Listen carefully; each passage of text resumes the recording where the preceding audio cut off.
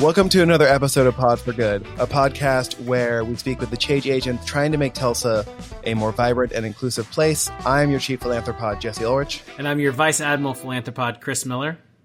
And today, very special episode where we have our first returning guest, our first friend of the pod, City Councilor for District 4, Kara Joy McKee. We talked to Councilor KJ about the Black Lives Matter mural, what it's like to try to run a campaign while also trying to solve all the world's problems, and why nachos are just the best. Enjoy. Hello, listeners of Pod for Good. A few days after we recorded our episode with KJ, many of her constituents received a very nasty flyer from one of her opponents, where one side of it was about the candidate and the other side was a clear attack ad against our city councilor. We wanted to give her the chance to respond to that for this episode, so she was kind enough to come back on with me for a couple of minutes. You'll get to hear her answer to that flyer and then our regularly scheduled episode. So, KJ, recently, some people in your district received flyers for one of your opponents, which I'm going to have to name for this question to be asked, but Casey Robinson sent out flyers in support of him that on one side mentioned him and the things he wants, blah, blah, blah. And on the back is sort of an attack ad for you, where it's a very nice picture of you, by the way. And then, and then Congresswoman Alexandria Ocasio-Cortez, whose nickname for the people listening would be AOC, making a weird face right next to you.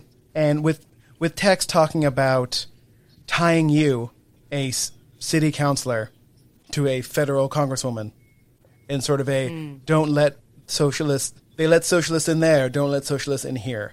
How would you respond to vote no to socialism, vote no to Kara Joy McKee? It's not only ridiculous, it's really frustrating because people are scared enough this year.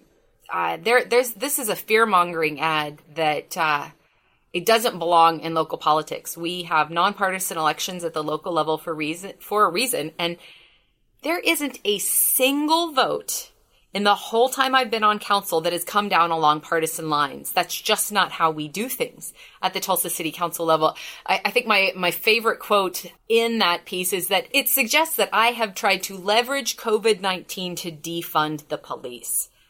Oh my gosh. I've been working so hard to try to protect us from COVID-19 for our health and for the economy, to save our city budget for all of us and for the police. And you know, Jesse, no one at the city council, not a single one of us has said we should defund the police. None of us have voted to defund the police because that doesn't fit with Tulsa. It doesn't fit with what we need. Oklahoma has a tradition of underfunding city governments. And what we need for the police, we need a well-funded, well-trained, well-focused, professional police department that can focus on stopping crimes and keeping us safe. When I talk one-on-one with our police chief, which I do on a regular basis, we've agreed that we're asking too much from our police department. We're asking them to be mental health experts. We're asking them to deal with homelessness. We're asking them to deal with poverty. And it's not their lane. It's not where they should be focused. But we don't defund the police to get there. And none of the city council thinks that we do. Instead, we find funding to support building up our mental health facilities. We stop decriminalizing poverty. We work together with Chief Franklin, with philanthropy, with Mental Health Association, and the anti-poverty organizations that we have to fix all of those problems and to take that weight off of our police. And it's really unfortunate that my opponent wasn't paying enough attention to notice that that's what the city council is doing. It's a discredit to him, and nobody should be elected to city council that doesn't even know what's happening in city council or who wants to get out there and lie about their opponents. It's really unfortunate. We are very excited to have Pod for Good's first returning guest, City Councilor for the 4th District of Tulsa, Kara Joy McKee. How you doing, Kara? Yes. I'm great. Yeah. I think we need to celebrate this. There we go. All right. Woo! I feel like I should do the wave or something. Yeah, right? Yeah. the wave won't work because Chris can't see me. That's no. fine. Yeah. I can start it, and then you two That's can true. go.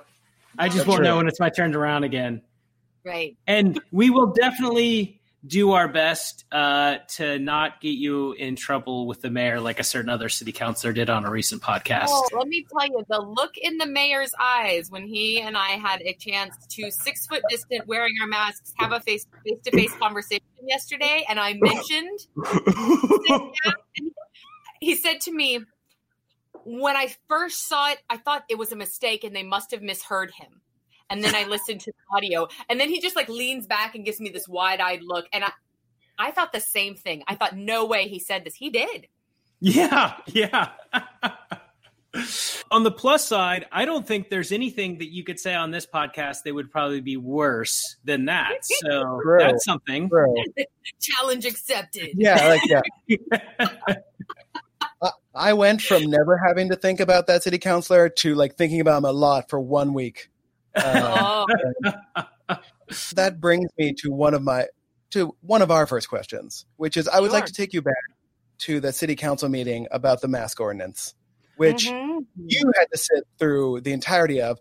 I left after I think like an hour and a half, maybe. It went on for a long time. it did. At first, I want to commend you on your ability to keep a straight face, especially when someone is reading the text of an incredibly angry voicemail that someone left, which is the weirdest way to deliver that sort of thing.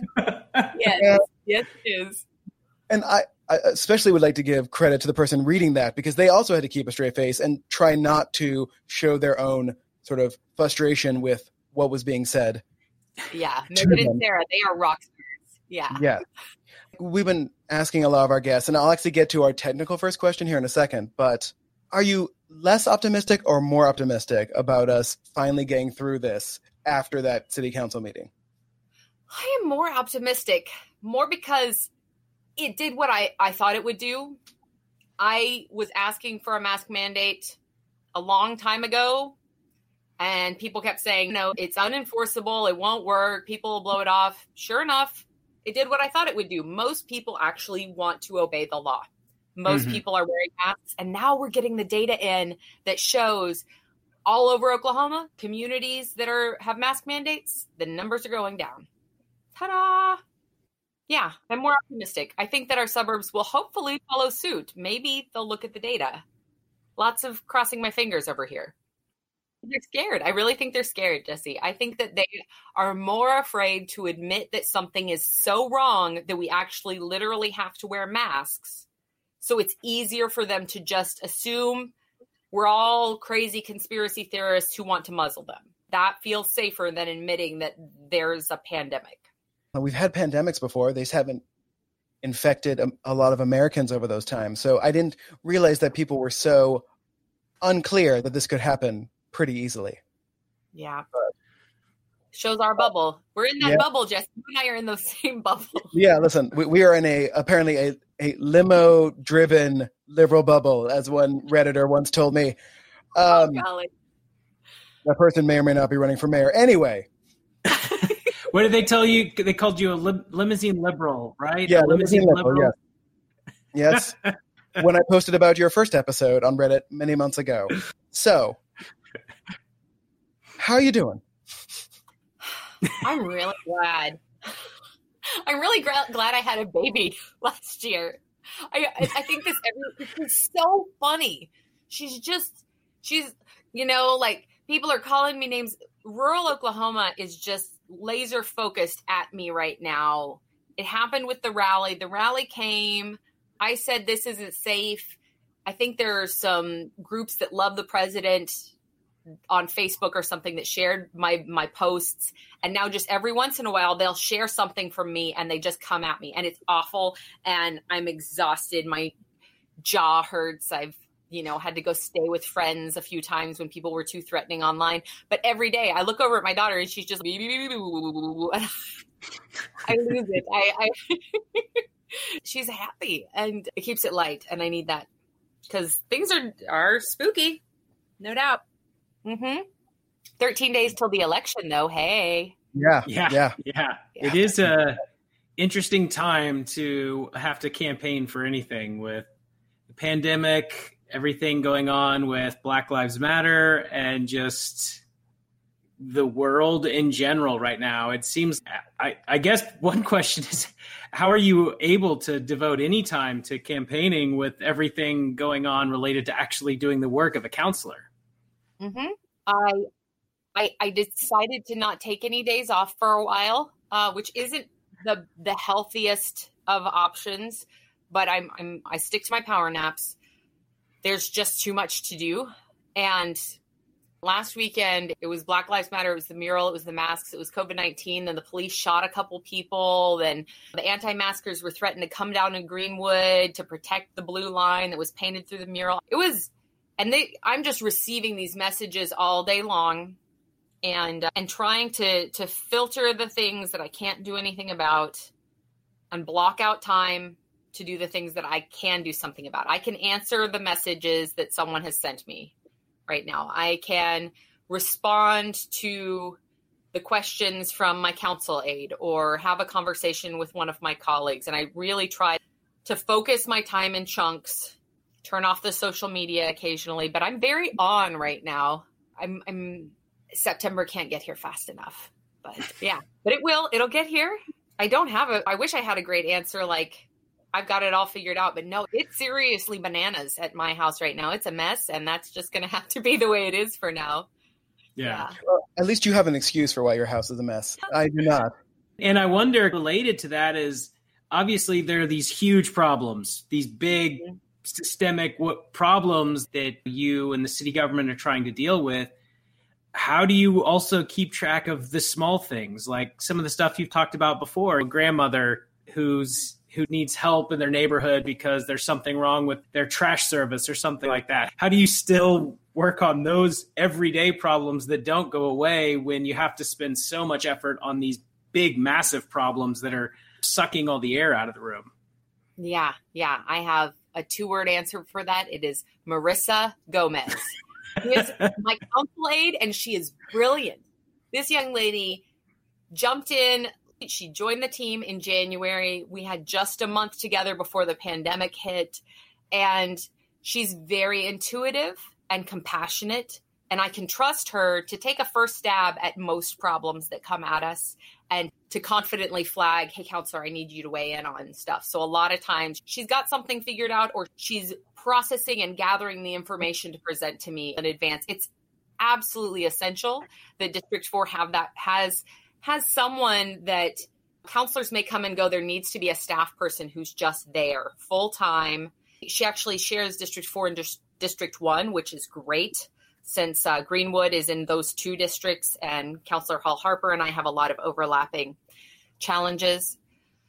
She makes a really big difference. And the same goes for my campaign, except not Marissa Gomez. Council staff doesn't help with campaigns, but I have a lot of volunteers. I have a lot of help, and it's not a good time to be a lone wolf and try to make it all happen yourself.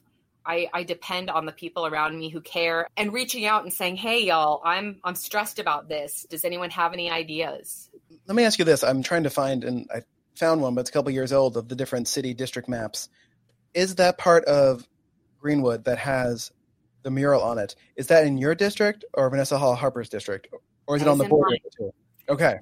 That's in District 4. Yes, it is. And I did make it very clear to the counselor we were discussing earlier that the next time he wants to essentially drop an emotional bomb in my district, he should give me a heads up first. Yeah. That would be polite. Yeah.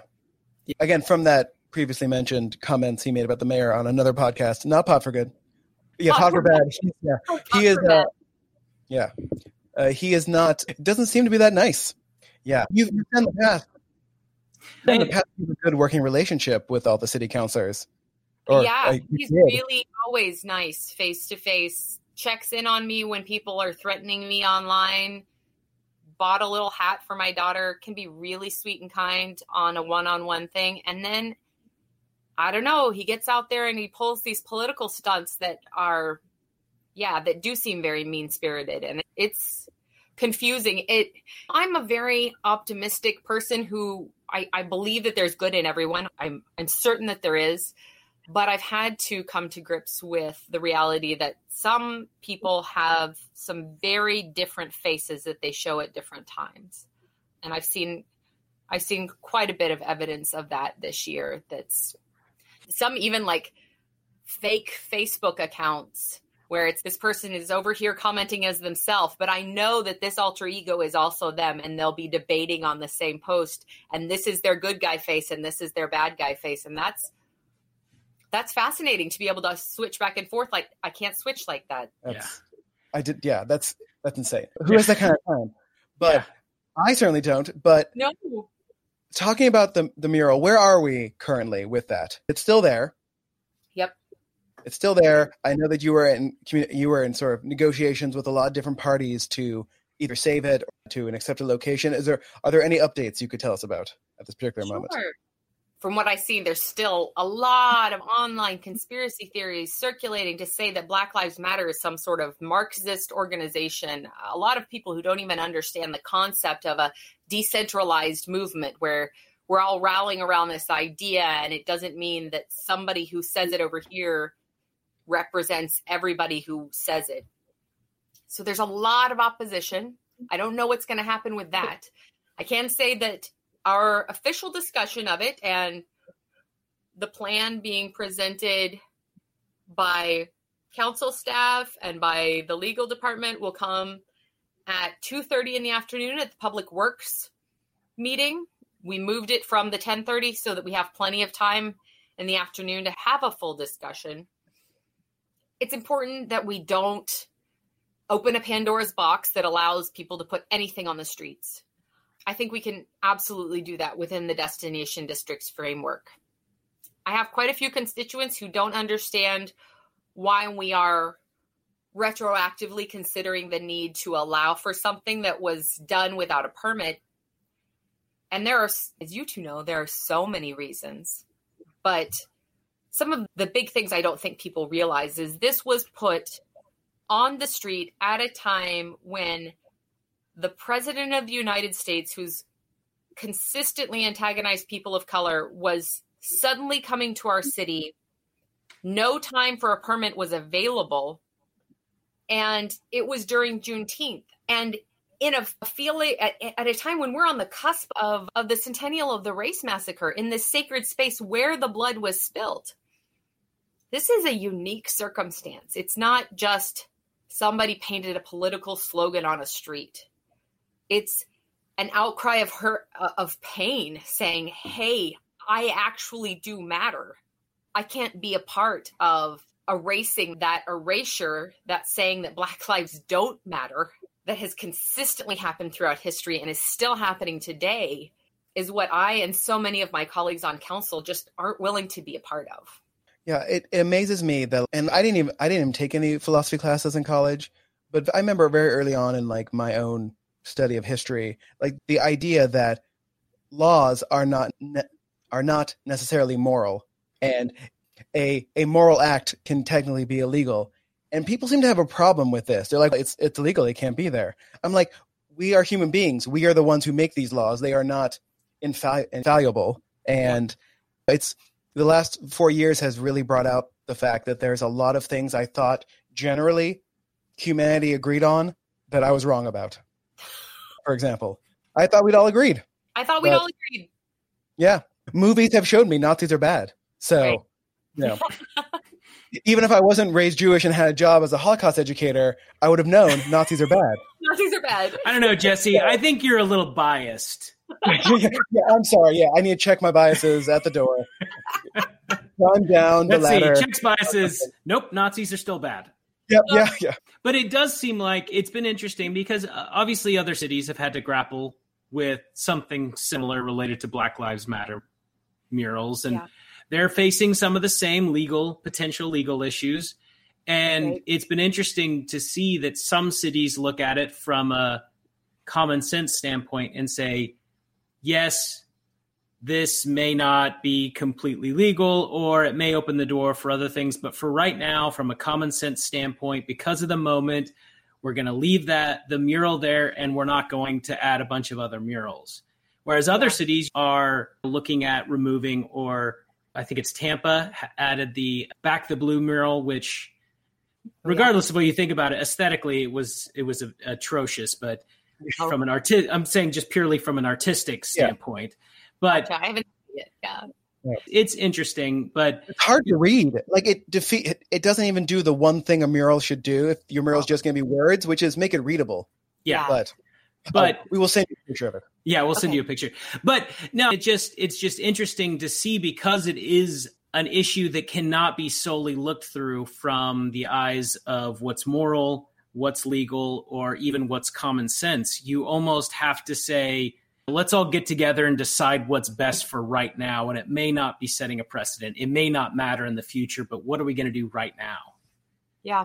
Yeah. And there were quite a few options considered, suggested about we leave this through the centennial of the race massacre and then see what happens next. And that may enter into the conversation next week.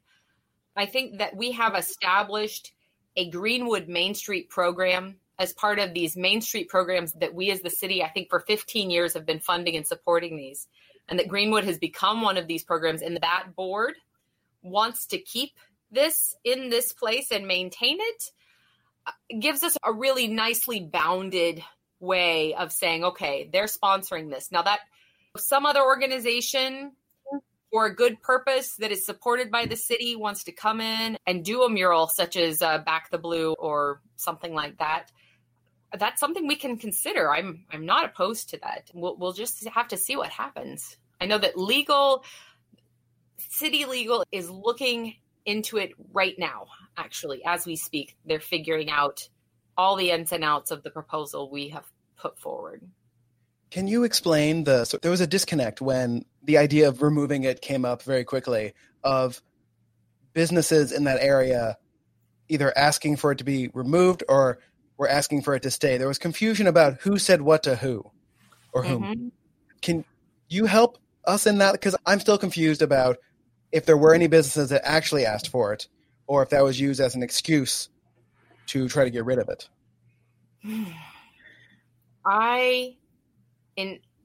I feel confident that the mayor reached out to the Greenwood Chamber of Commerce and had a conversation with their leadership and was given the impression that they did not want it. I feel confident about that. I also feel confident that the Greenwood Chamber of Commerce is now saying that they didn't mean to say that and they want to keep it. Maybe.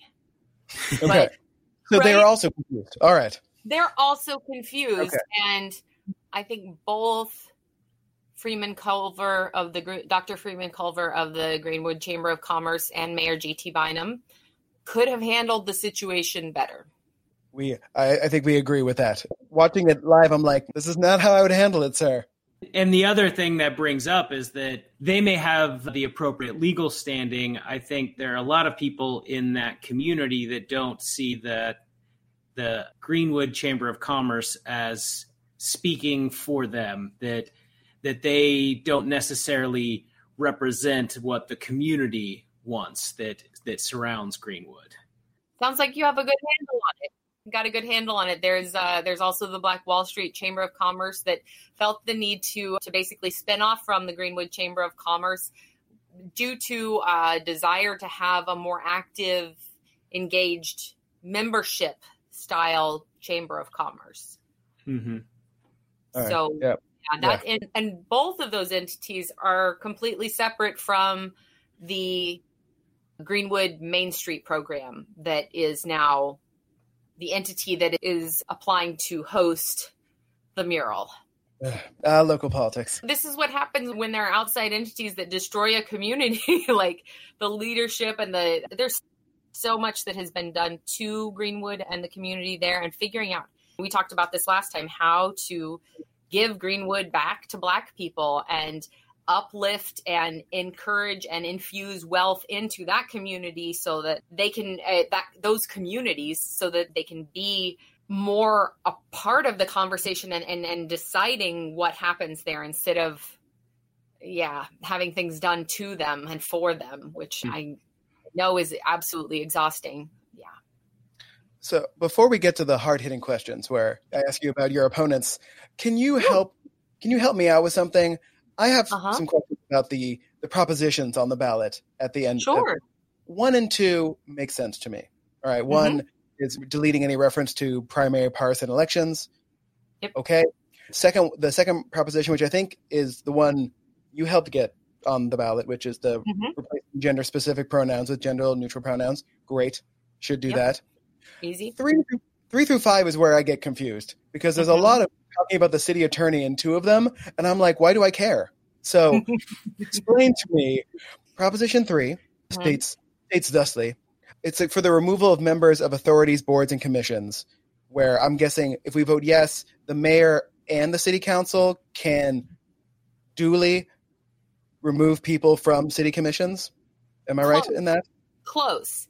It's just it's a little removed in that it means that the city council and the mayor, we in collaboration can, I think it may be an and/or situation.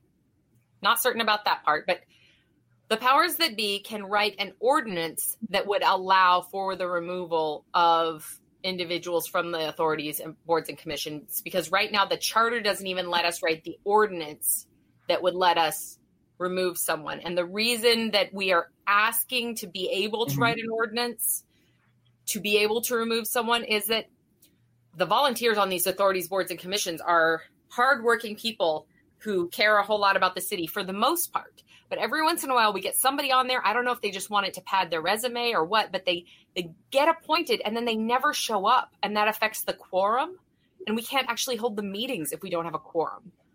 And there's no way to take them off until they come back up for reappointment. And so we can have an authority, board, or commission just hamstrung because it is officially on as the representation for District X, District 10, let's say District 10, and they are on vacation every time there's a meeting and they act like they never got the email. That's been happening, so we have to have an option. But getting to the point of debating the actual ordinance and what that would say, we're not even there yet. This would just give the ability to write an ordinance. And we want to really write a carefully worded ordinance that would not allow for political appointments and firings willy-nilly. So that would be a whole other debate that would need to happen within the city council. Okay. That was my question. I was like, okay.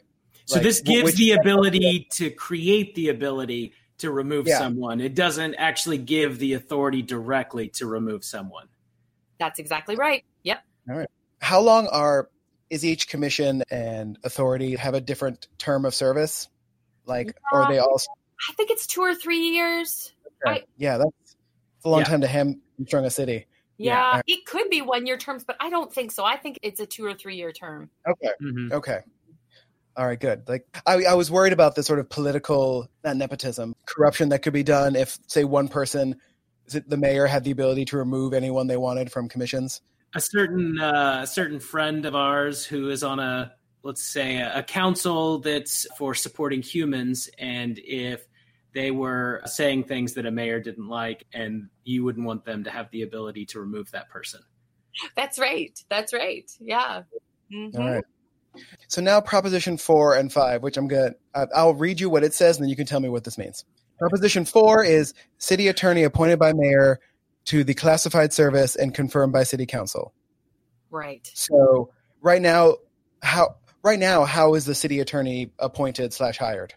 Right now, city attorney is entirely appointed and hired by the mayor with no involvement whatsoever of the city council. And the reason that's problematic is because said city attorney also provides legal counsel to the city council.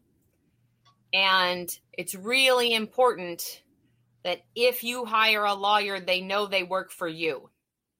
So the next one, Proposition 5, talks about how that it wants to list the duties of the city attorney in the charter for Tulsa.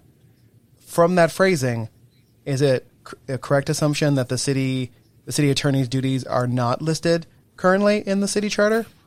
I believe there's some vague explanation of the city attorney's duties, but what Proposition 5 is doing, this charter amendment, is clarifying the fact that the city attorney does not have veto power. The city attorney, he or she, represents the council, represents the mayor, and gives us legal advice. But we're the lawmakers. And so we can decide something that agrees with the city attorney or doesn't agree with the city attorney because we make the laws.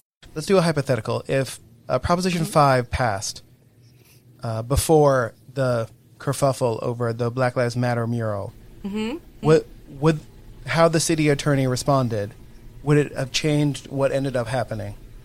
Like, is the city attorney's ruling on something now more finite? Yeah. I don't think it would necessarily substantively change what the city attorney does or how the council and the mayor interpret that now, but it might change how the public perceives and interprets what the city attorney says. There seems to be a misperception in the media and in the public that the city attorney is making law, that the city attorney is telling us what the law is and shall be. But the city attorney is giving us legal advice on the way that the city attorney interprets the legalities as they stand right now. And then it's our jobs as the lawmakers to decide, do we want to keep it that way? Do we agree with this legal interpretation? Do we need to change something? Do we need a second opinion? That sort of thing.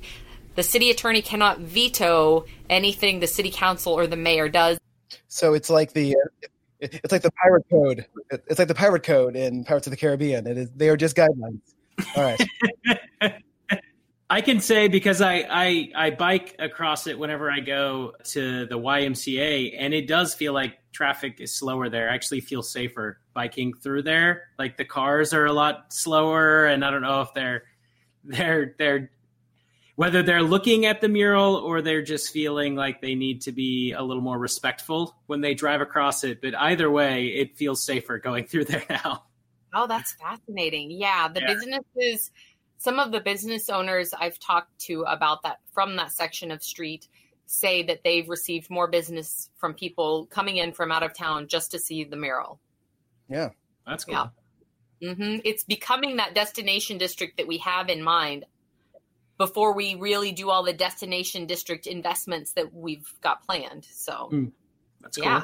Speaking of safety, one of the first, I think maybe one of the first things that I reached out to you about has now come to fruition. Now that Cherry Street, the construction is done, there are now, I know, exciting, and there are actual crosswalks with lights there, so you can hit the button, and I no longer feel like I'm going to get run over every time I cross the street on Cherry Street, which is really exciting.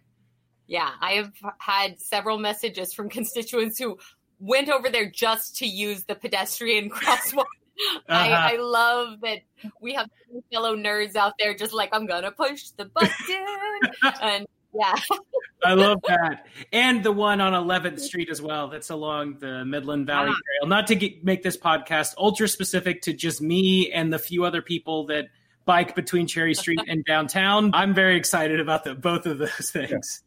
So let's talk about why you helped Chris out, but my street's still in darkness at night. I'm trying to really, you're in training, Jesse, to be able to just toughen you up a little bit. I didn't want to tell you, but since you asked. Yeah. Listen, I care deeply about the fact that I'm walking in darkness. I care that you're walking in darkness as well. I really do. Yeah. That we had a moratorium on replacing streetlights. Yeah. How bananas is that? That shouldn't ever happen. I was just talking to folks in Owen Park about how we shouldn't be running out of funding for traffic studies. And some of this is happening because we're underfunding city governments. People like to pay taxes for city governments. Research has shown people like to pay taxes for city governments because they know exactly where it's going. This is going to police, it's going to lights, things like that. But that's not how we do it in Oklahoma. And you all have heard me say it before. We're still the only state that requires municipalities to only fund our general funds through sales tax. Talk about being hamstrung. When people have to decide, do we pay the police or do we get a street light for Jesse? Yeah, you're left in the dark. On street light. Yeah, that's one of my serious pet peeves. In the way that the highway system is a hot button for Jesse, the funding sources for the city government is mine. It's just to me, it's been such a ridiculous thing to take away the ability. It floors me that as a state, we have a large population that says they believe in local control over federal control, that believes in individuals and everything like that, but then takes away the ability of city governments to make decisions for themselves. So it's something that is hugely frustrating for me. Yeah, last year during the floods, I ran into the governor 3 times, and each time I talked to him about that. Specifically, I'm like, I know we're talking about floods, but hey, local control, those preemption bills. Can I talk to you again about sales tax dependency and why that's regressive? I'm that lady to him, I'm sure. Not only is it regressive, but for a state that has massive spikes in like economy going well to economy crashing, you would think you'd want something more of a steady base there. So if people are not buying a lot of things, that the city governments don't run out of money. But yeah, that's just public safety district idea at the state level. Public safety districts is something we have put forward. Our state legislators have put forward 5 different times. And it really, without COVID-19, this probably would have been the spring it passed, because the governor was ready to sign the bill, but the Senate wouldn't even bring it up. And we couldn't go down there and advocate. And my colleagues and the city councilors do not usually go talk to their state legislators, but they were ready to get in a van and go to Oklahoma City with me before pandemic trapped us all in our own homes. So maybe next year. And I think what the last few years have shown us is if we want meaningful change in this state, it has to be through a state question. So I don't know, maybe there's a way to do it through a state question. Yeah, that may be the way. Although it does end up with, we then have to go back and clean it up, because when you get the public writing the laws, you end up not having that rigorous debate that works out all the little details. Although sometimes it gives us maybe more what people would want. Yeah. There's pros and cons to it. I'd love to have state legislators who listen to their constituents. Like, I really would. I think this is a problem that we've seen a long time in Oklahoma, when you have such a huge percentage of the legislature effectively getting a buy into their next term because nobody runs against them. There's no reason for them to listen to what their constituents want. Frankly, if nobody's going to run against them and their constituents don't care to vote for someone else, why should they? Yeah. It's cynic in me, but they run again. We've got that straight party ticket system, and so people don't know who they've elected. They don't know what that person is doing on their behalf. Yeah. Here's my serious question. When I came up with this question, I was very happy with myself. So let's see how this goes. So your 3 opponents for District 4. So there's 3 of them. If you were them, what would you say is their reason for running against you? What have you done that made them decide, I'm going to run for city council? I think about this a lot. I was thinking about it when I watched the answers one of them gave at the forum last night that I did not attend because it was a masks optional situation, and I'm not okay with putting myself and others in danger that way. So I did not go. But I wonder if there were many elected officials who went to the I Can't Breathe protest on Brookside after George Floyd was murdered by the police. And I was the only one of those elected officials that I saw, that I can think of, that I saw who posted a selfie from Brookside. And I was wearing my mask. I was social distanced from everyone. But 2 of my opponents live fairly close to that area and one has specifically said that he felt afraid for his family. And then he gets on social media and he sees me posting that I'm down there. And in certain bubbles, the Black Lives Matter movement means crazy riots in the street, lots of property destruction. It doesn't actually ever make it into the public consciousness that didn't happen here. That isn't happening here. That the few times there was a little bit of property damage, it was usually high school students from Broken Arrow or a handful of kids that stuck around. The police dealt with it really fast.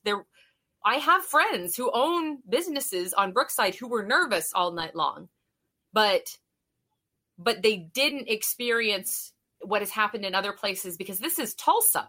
This is Oklahoma. It's a different situation. And we're getting a lot of people really extrapolating to this larger national situation. They watch the news and they say, that's happening here. People are doing this to me. They're doing this to my community. And they're not actually even seeing what's happening here. And they didn't even listen to what I said. My point is that I'm not sure I would have had 3 opponents if I had not publicly made that statement the weekend before filing. Sorry, y'all. So, like, they were fine with you as their city councilor until you, to them, made the mistake of supporting life. So, as far as I know, they were. But here's another interesting thing.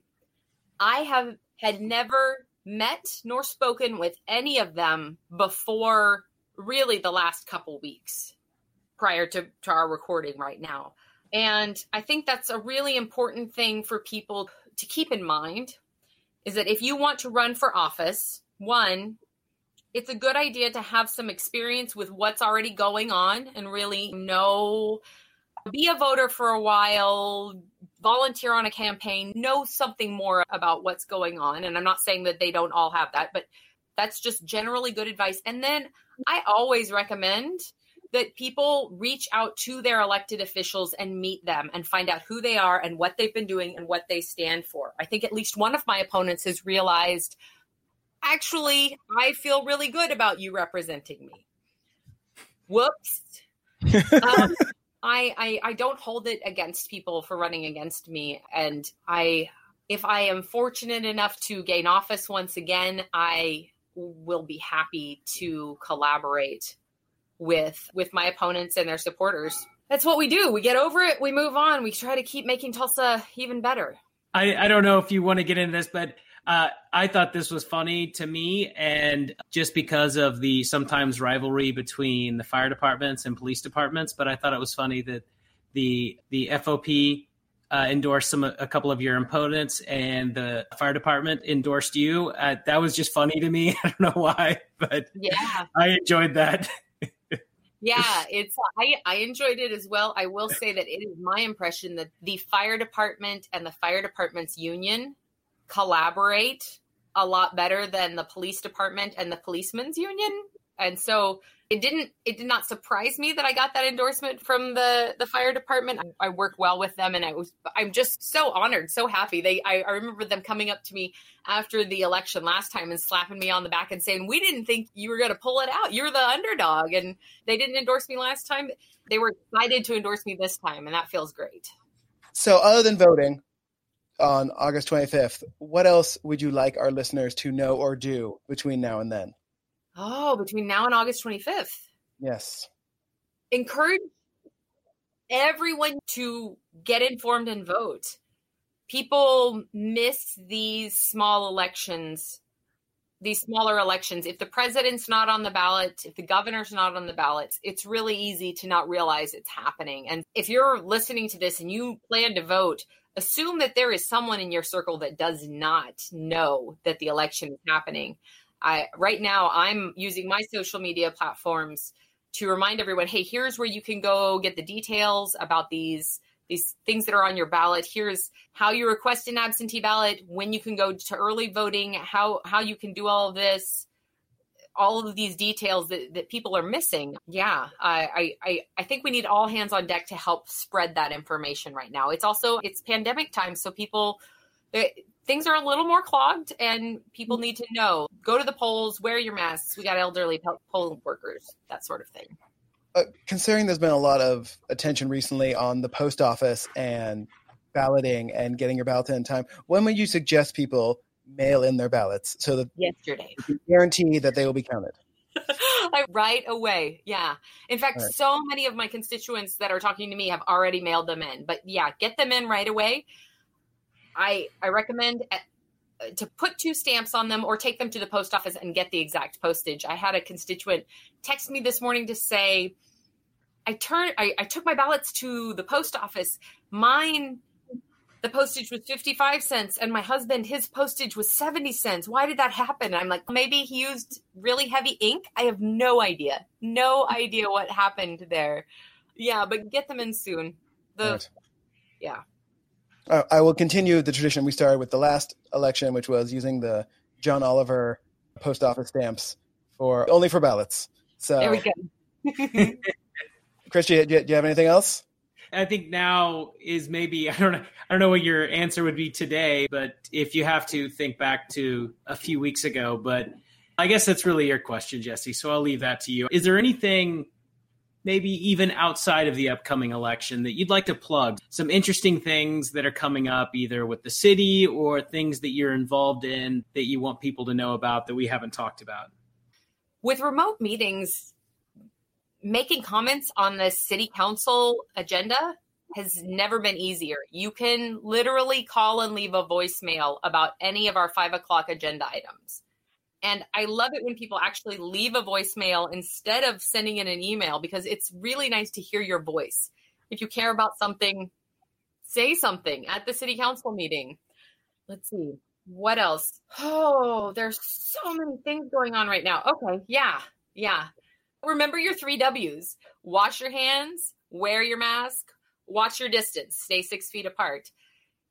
While we're in a little bit better shape since we put forward the mask mandate, our numbers for COVID-19 are still nowhere near where they need to be.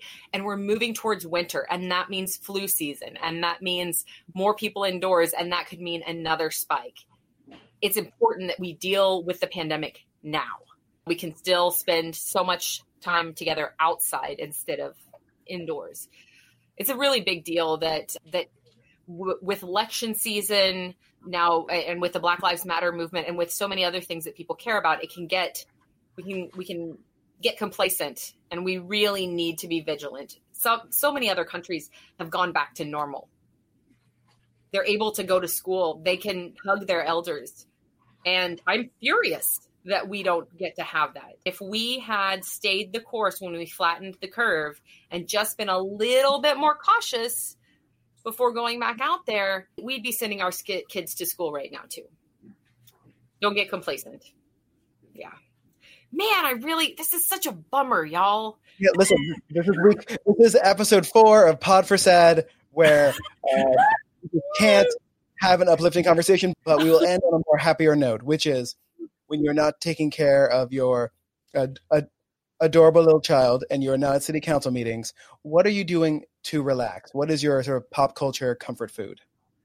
Oh, pop culture comfort food. I have rediscovered nachos. All right. It had been a long time since I had any nachos. The spouse brings home a big bag of tortilla chips, and he made nachos for us the first time. It was his first time making nachos, obviously, because it was just like this tiny sprinkling of cheese. I'm like, no, you got to put the cheese. You put the cheese on there. Yeah, it's amazing how much cheese you actually need to make it look like restaurant nachos. It is a lot of cheese. It's a lot of cheese. Yeah. He didn't know. Now he knows. I like to do them in the oven, and I like to put some nonstick foil down. So that way some of the cheese cooks without chips, so you get like a nacho that's made only of cheese. Oh, good. Yeah. So good. Yeah. That's smart man right there. Yeah. For our listeners, there's a huge fan of nachos who is walking behind Chris on his camera. I thought that was a nacho fan right there. Yeah. Tell her yes. I will. Well, yes. Nora loves her nachos. Yes. Yeah.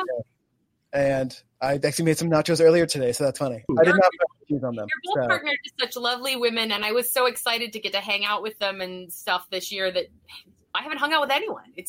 Chris and I are losing it. At least Chris sees more people than I do. I'm just here staring at my computer screen editing things. I know.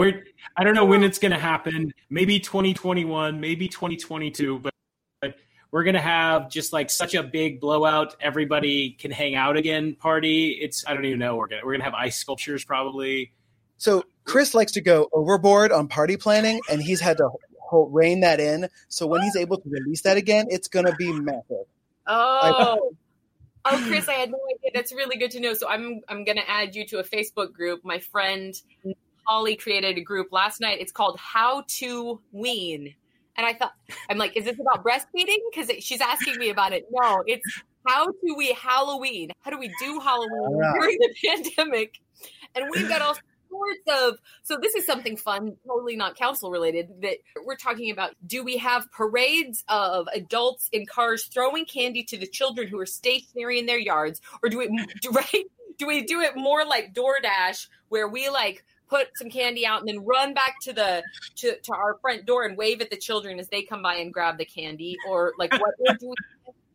This is my idea, is that we do at least at some point during the Halloween season, a 6 feet of spookeration party where everyone has to wear a costume that maintains 6 foot distance, whether you're talking hoop skirts or tentacles or something like that. Just all mask-related costume. All wearing masks. I'm already thinking, so what about like a potato gun that you put the candy in and just shoot it at the doors as you go by? Yeah. I'm going to have to get creative to write this ordinance, but yeah. Run it by the city attorney and then not listen to him. City attorney, whoever you are, I apologize for mocking you and your inability to do anything. Hopefully soon, though. Yeah. Everyone vote August 25th. August 25th. All right. Kara, thank you so much for joining us today. This was great, as it always is.